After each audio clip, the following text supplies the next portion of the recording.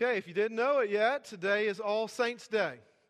And at St. Paul's, we are going to keep to the traditional 4 Sundays out of the year to do baptisms on. And so you see a baptismal font out there, and that's just going to stay there. And I'll tell you a little bit more about that later. But basically, All Saints' Day, the next baptism day will be the baptism of our Lord in early January. Then you have Easter, then you have Pentecost. And so those are the 4 traditional days that the church has celebrated baptism. But welcome today, because today is All Saints. We just had some children baptized in the Lord just this morning. And so today you stand as baptized people before the Lord. And I want to teach you a few truths from the Scriptures about who a saint is and what a saint does, okay? So what a saint is and what a saint does, all right? Now when you think of saint, what do you think of? You think of St. Peter, St. Mark, St. John, one of the gospel writers, maybe one of the epistle writers, certainly. Or do you think of a modern saint? Perhaps Billy Graham, Mother Teresa of Calcutta, St. Leslie of Conway. She is a saint. She's put up with me for 25 years. She's earned her stripes, no doubt. No doubt, she is a saint. Typically, it's true, though, when you think of saints, you think of somebody beyond you morally, higher than you spiritually, and somehow more connected with God than you could ever be, right? That's kind of what we think of when we think of saints. Billy Joel in 1977 had that great rock hit. Well, it's great for some, not for others, but he has a great line in it, though. I'd rather laugh with the sinners than cry with the saints. The sinners have much more fun, and only the good die young. Right, the good. Saints are good. They're holy. He gets part of that right. Saints are holy. It's from the Greek word hagios, which means to set apart or to make holy for God. We do that with communion every week. We do that with saints when we baptize them. But they're not set apart in the way that you could imagine or probably imagine.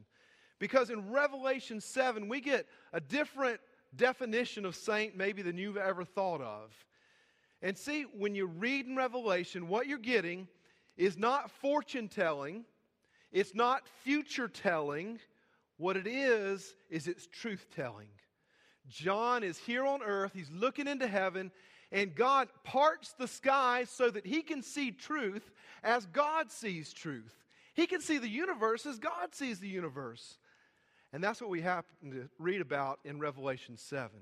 He sees saints for who they truly are. And what does he see? He sees a great multitude of people in heaven, all the saints. And they're surrounding the throne of Jesus Christ, the throne of the Lamb. And they're singing praises night and day. And there are so many people up in heaven, he can't even count them all, he says. They're from every tribe and every tongue and every nation. And Jesus has made them one in heaven together. Saints and angels praising him alike. Do you know, when we get up to communion today and say things like, with angels and archangels and all the company of heaven, we laud and magnify thy glorious name. Holy, holy, holy, Lord God Almighty. That comes from Revelation. That's the song that the saints and the angels sing together. So when you do that, you're joining with the saints of Revelation 7. But here, in the middle of this revelation, in the middle of this worship song, guess what happens? Look at this, verse 13. Then one of the elders said to John, saying, "Who are these clothed in white robes, and where have they come from?" I, John, said to him, "Sir, you know." And he said to me, "These are the ones who've come out of the great tribulation. They have washed their robes and made them white in the blood of the Lamb." Revelation 7, 13 to 14 from John's Revelation. That's right. There you get 2 different answers, don't you? Who are the saints?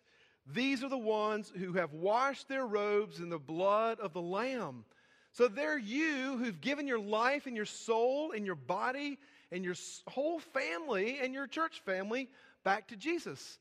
So that his martyrdom on the cross, his blood on the cross, might wipe you, wash you clean, so that you can stand before a righteous and holy God on the last day.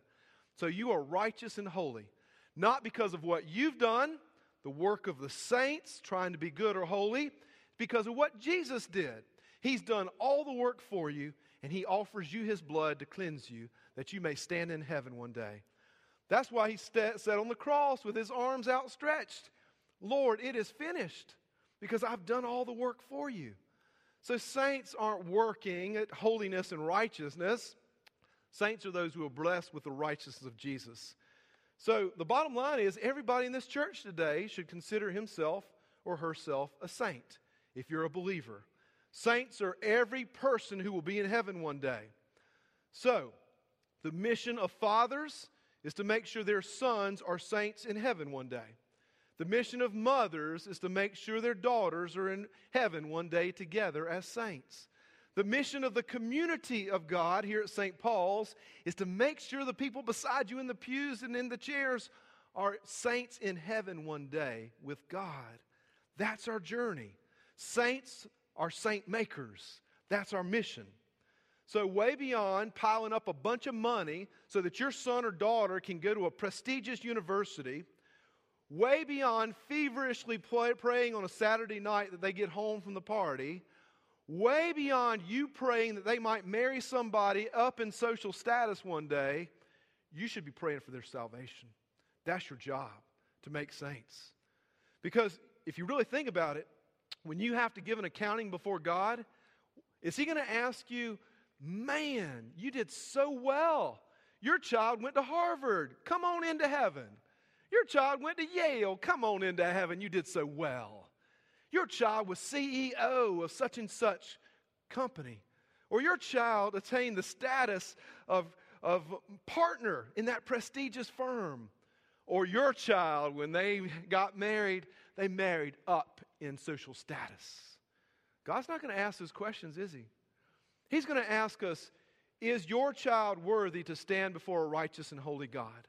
That's going to be the question. And God's going to ask of us as a community, did you do all in your power to help this person get into heaven? Did you encourage this person through authentic faith and worship in Jesus Christ?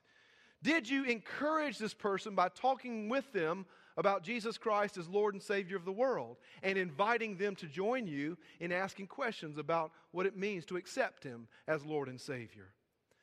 You see, we're called as saints to commend the faith to the next generation. And those are the questions that God's going to ask of us on the last day. So a saint is someone who is washed in the blood of the Lamb, look at this definition, and made ready to stand before Jesus at the last day. That's 1A. 1B is this. This is the second definition. A saint is someone who perseveres in faith until the very end. That's who gets into heaven. John said in Revelation 7:14, he said, these are the ones coming out of the great tribulation, is what John says in Revelation 7:14. The great tribulation, that's life. And so there's a doctrine called the perseverance of the saints. And it goes like this. The perseverance of the saints is the doctrine that those who are truly saved will persevere to the end in faith. It doesn't matter if that person who is truly saved will never lose their faith for a season. It doesn't mean that they won't backslide for a time. But perseverance means that ultimately, in spite of all their failures, they're going to finish the race of salvation. Make it to heaven together as saints. Paul talked about his own perseverance. He said in Philippians 3, it's like an endurance runner. It's like somebody who's an athlete. In fact, Paul quite often used terms of athleticism and winning prizes in an athletic competition. And he said this about his own perseverance. He said in Philippians 3:12, he said, not that I've already attained this or am already made perfect, but I press on to make it my own, because Christ Jesus has made me His own. Brothers, I do not consider that I have already made it my own, but one thing I do, forgetting what lies behind me and straining forward to what lies ahead of me, I press on toward the goal for the prize of the upward call of God in Christ Jesus. It's an athletic image. He's persevering. He's pressing forward. He's straining. He's going to win the prize. He's going to be with Jesus. So when life knocks Paul down, he keeps on pressing. When God seems distant to Paul, he keeps on running back to Jesus. When life seems hopeless for Paul, he keeps coming back to God's promises of the finished work of Christ on the cross of Calvary. God promised that. I'll keep pressing. I'll keep moving. I'll never let go. I'll never give up. You see, it's the cross that allows Paul to forget what lies behind and press forward for what lies ahead, that he might get to the finish line, the upward call of God in Christ Jesus. Friends, teach your children, your godchildren, your grandchildren, your friends, and your neighbors. Teach them to press into Jesus, to press into the gospel, never to give up, to keep their spiritual eyes on the finish line of heaven. Because that's the only way we're going to get there. That's the only way we make it through the tribulation, is together, to encourage one another. Because life is tribulation, right? Personally, in 48 years, I've held hands of both my mother and my father as they went through the hellish, ravaging torment of cancer, and they died. I've lost all 4 of my grandparents.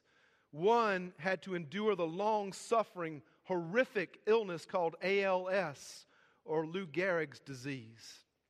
Not too long ago, Leslie and I watched as her mother was taken from us unexpectedly, in an instance of time, suddenly in the blinking of an eye. And I've seen dying children in Haiti who are left orphaned without parents. That's tribulation, and it's going to come your way. The young babies we baptized a few minutes ago, they hadn't seen tribulation, but they will see tribulation, I can guarantee them. Paul in Romans 8 gives us the truth about this life, doesn't he? He says this, and he says the brokenness has a way of taking our eyes off of the prize. And he tells us what that brokenness in this life looks like. He says, for the creation was subjected to futility, in bondage to corruption. And not only the creation we see around us, but we ourselves. So we're in bondage in this life. We're in bondage to sin. We have the corruption of cancer in our families. We see that death sometimes seems like the victor and not Christ Jesus the Lord. And our response in Romans 8, he says, we sigh. All of creation groans under the stress of the tribulation. That's where we are. And the groans and the stress are hard. And sometimes you'll feel them, and that's okay. It's okay to go through a season of tribulation and say, where are you, God? There's a whole book on that in the Old Testament called Lamentations. The Hebrew word for lamentations is ekah.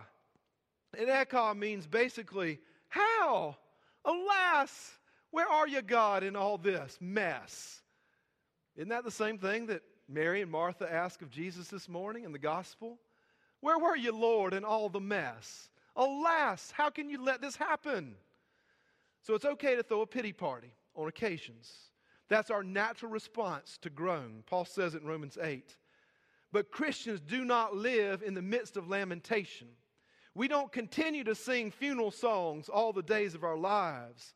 Saints who persevere, we persevere through the gospel of hope.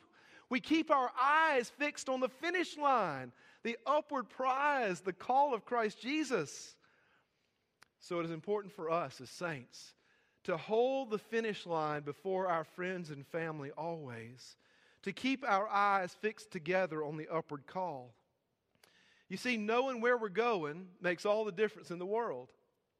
Leslie and I went on a small mini vacation at the end of summer with our 3 boys. It's to a place I've been to before in Clayton, North Carolina. We went down into what they call the Grand Canyon of the East Coast, Tallulah Gorge. And going down at 48 and 40 plus for Leslie, I'm not going to say anymore. But as 40-somethings, it's totally different from teenagers. And so our young, athletic teenagers used to running and jumping. They went right back up the gorge at the end of the day. Leslie and me, not so. It took us a while. But I remembered the 3 things that every spiritual leader of the household is called to do As a man, I took it upon myself to know that I'm there to protect my woman. So I made sure she didn't fall off the mountain. That makes for a really bad story when you get back up to the top with your kids. Number 2, I stayed out in front of her because I'm the spiritual leader, and I got to get to the mountain first. I got to get to the top first as a guy, right?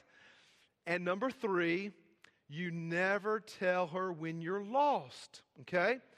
We lose our man cards when we admit that we have lost the way. And so as we're huffing and puffing up the side of this mountain, Leslie said, "You've done this before. How much further?" And I said, "Well, it's just beyond that rock up there. We're fine." And so we get to the rock, and no, we're not fine. She said, "Well, how much further?" And I said, "Up around that pine tree up there." And finally get up to the pine tree. "We're not to the top yet. Where is the top?" And it's probably around that hill up there. And this isn't a hike. This is climbing over rock after rock after rock. And we both got so frustrated and demoralized and deflated. Why? Because we didn't know where the finish line was. And 2, we didn't know how glorious the view was going to be from above. Have you ever been in a situation like that? That if you knew those 2 things, you'd have had the strength to make it through whatever it took. Whatever tribulation came your way. If you just knew where the finish line was, and if you knew how glorious it was going to be on the other side when you got to the top, that would give you the strength to press on, right? Well, that's what we read about in Revelation 21 today. Verses 1 and following, we see on the slide above that John once again has the heavens parted, and he on earth is able to see reality as only God sees it in heaven. And here are the truths that pour forth from him. This is how God sees the end, the finish line. Jesus says, John says, "I saw a new heaven and a new earth.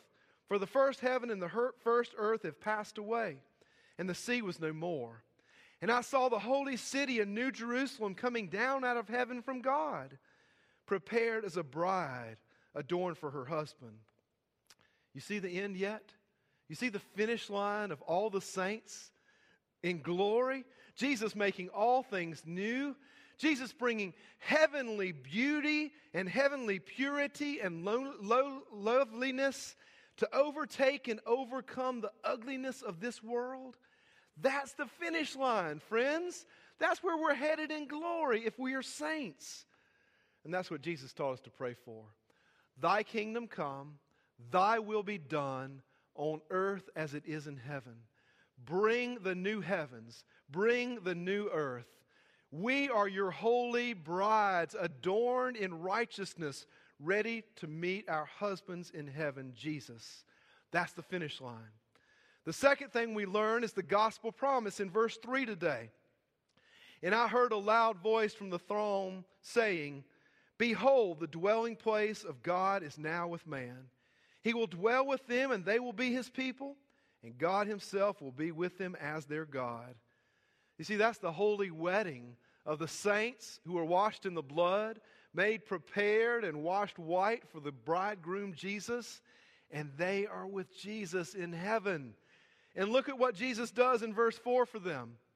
He wipes away every tear from their eyes, and death will be no more, and there will be no more mourning, nor crying, nor pain anymore, for all those former things have been passed away. You see, now you know the end of the story. Now you know where the finish line is with Jesus. Cancer doesn't win, Jesus does. Depression doesn't reign, Jesus does. Death is not victorious, Jesus is. He has trampled down death by his death, bringing eternal life for the saints of God. He's washed you clean in his own blood. And at that day, at the end, there are no more orphans, there are no more wars, there are no more difficult rocks to climb, nor more tribulations to go through, simply a glorious and beautiful view from heaven. And what does it look like from up there? Look at verse 5. This is Jesus high and lifted up one day. And it says, "And he who's seated on the throne said, Behold, I am making all things new," Jesus says. And he said, write this down, for these words are trustworthy and true. And he said to me, it is done. Same thing that Jesus said on the cross, right? It is done. This is the finish line. I am the Alpha and the Omega. I'm the beginning and the end, Jesus says. And to the thirsty, I will give to him the springs of water of life without price. The prize is the spring of water. Life without price. You're going to get the $1 million view in heaven, and you didn't pay a thing for it. He, though, gave everything that you might enjoy the $1 million view. The following video, I think, is going to be our what we call it, the sermon response today. In lieu of the creed, we're going to just dwell on this. And I want it to be imprinted on your hearts because this is what life is all about. This is the reflection of Derek Redmond, who had trained all of his life to run in the Olympics in 1992 in Barcelona. When all of a sudden tragedy struck and tribulation came his way, and I want you to see yourself as the runner on the track that day, as Derek Redmond. Please play the video.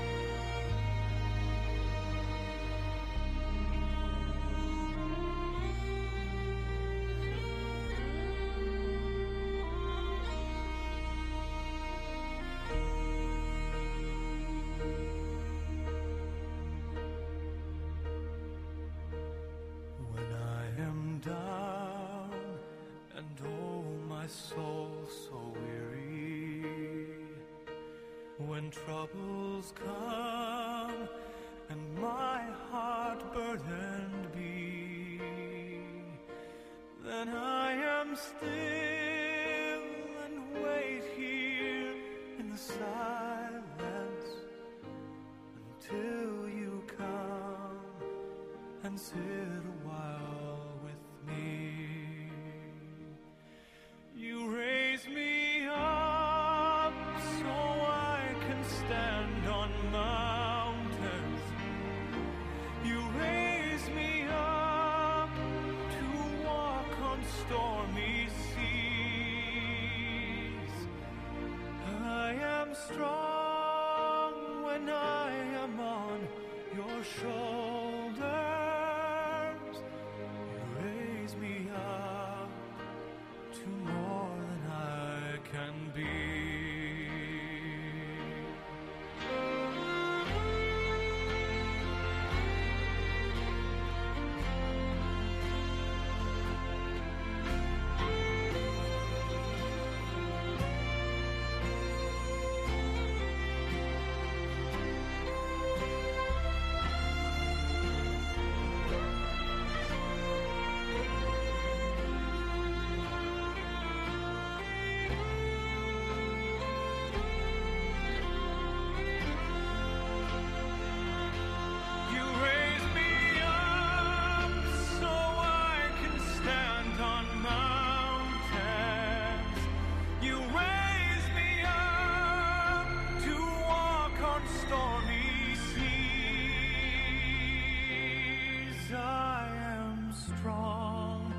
When I am on your shoulders, you raise me up to more than I can be.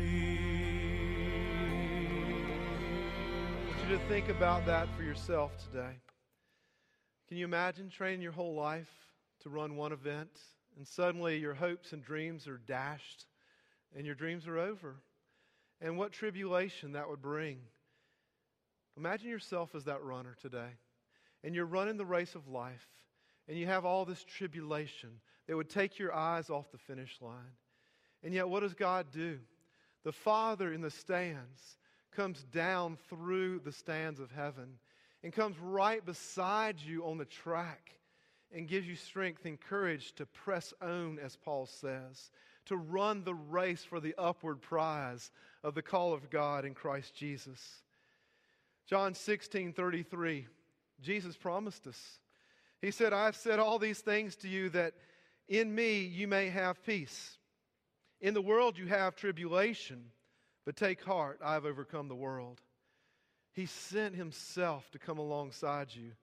So John 3:16, the Father comes down out of the stands, for God so loved the world that he gave his only Son, that whoever should believe in him will not perish, but have everlasting life.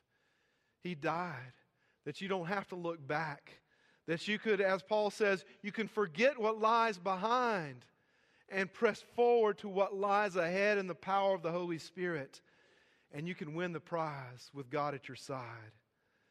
And yours, saints of God, yours are the voices. 65,000 strong cheering on Redmond that day. Go to the end. Go to the end. You can make it. You're the saints cheering one another on. But there's another group at the end of the story, at the finish line. All those saints, your grandmother, if she has passed, and your mother and your father and your aunt, and all those who have died in Christ. And they too are cheering you on at the finish line. That's what saints do. So now, what is a saint? Saints are those who bring hope amid the tribulation by reminding others on the race where the journey of the gospel takes them, where the finish line is. And they also remind one another how glorious it will be when we reach heaven together. So encourage one another on the way. You are all saints if you're in Christ. So now you know who a saint is, and now you know what a saint does. Stand with me and pray if you want to be one too. Please stand with me.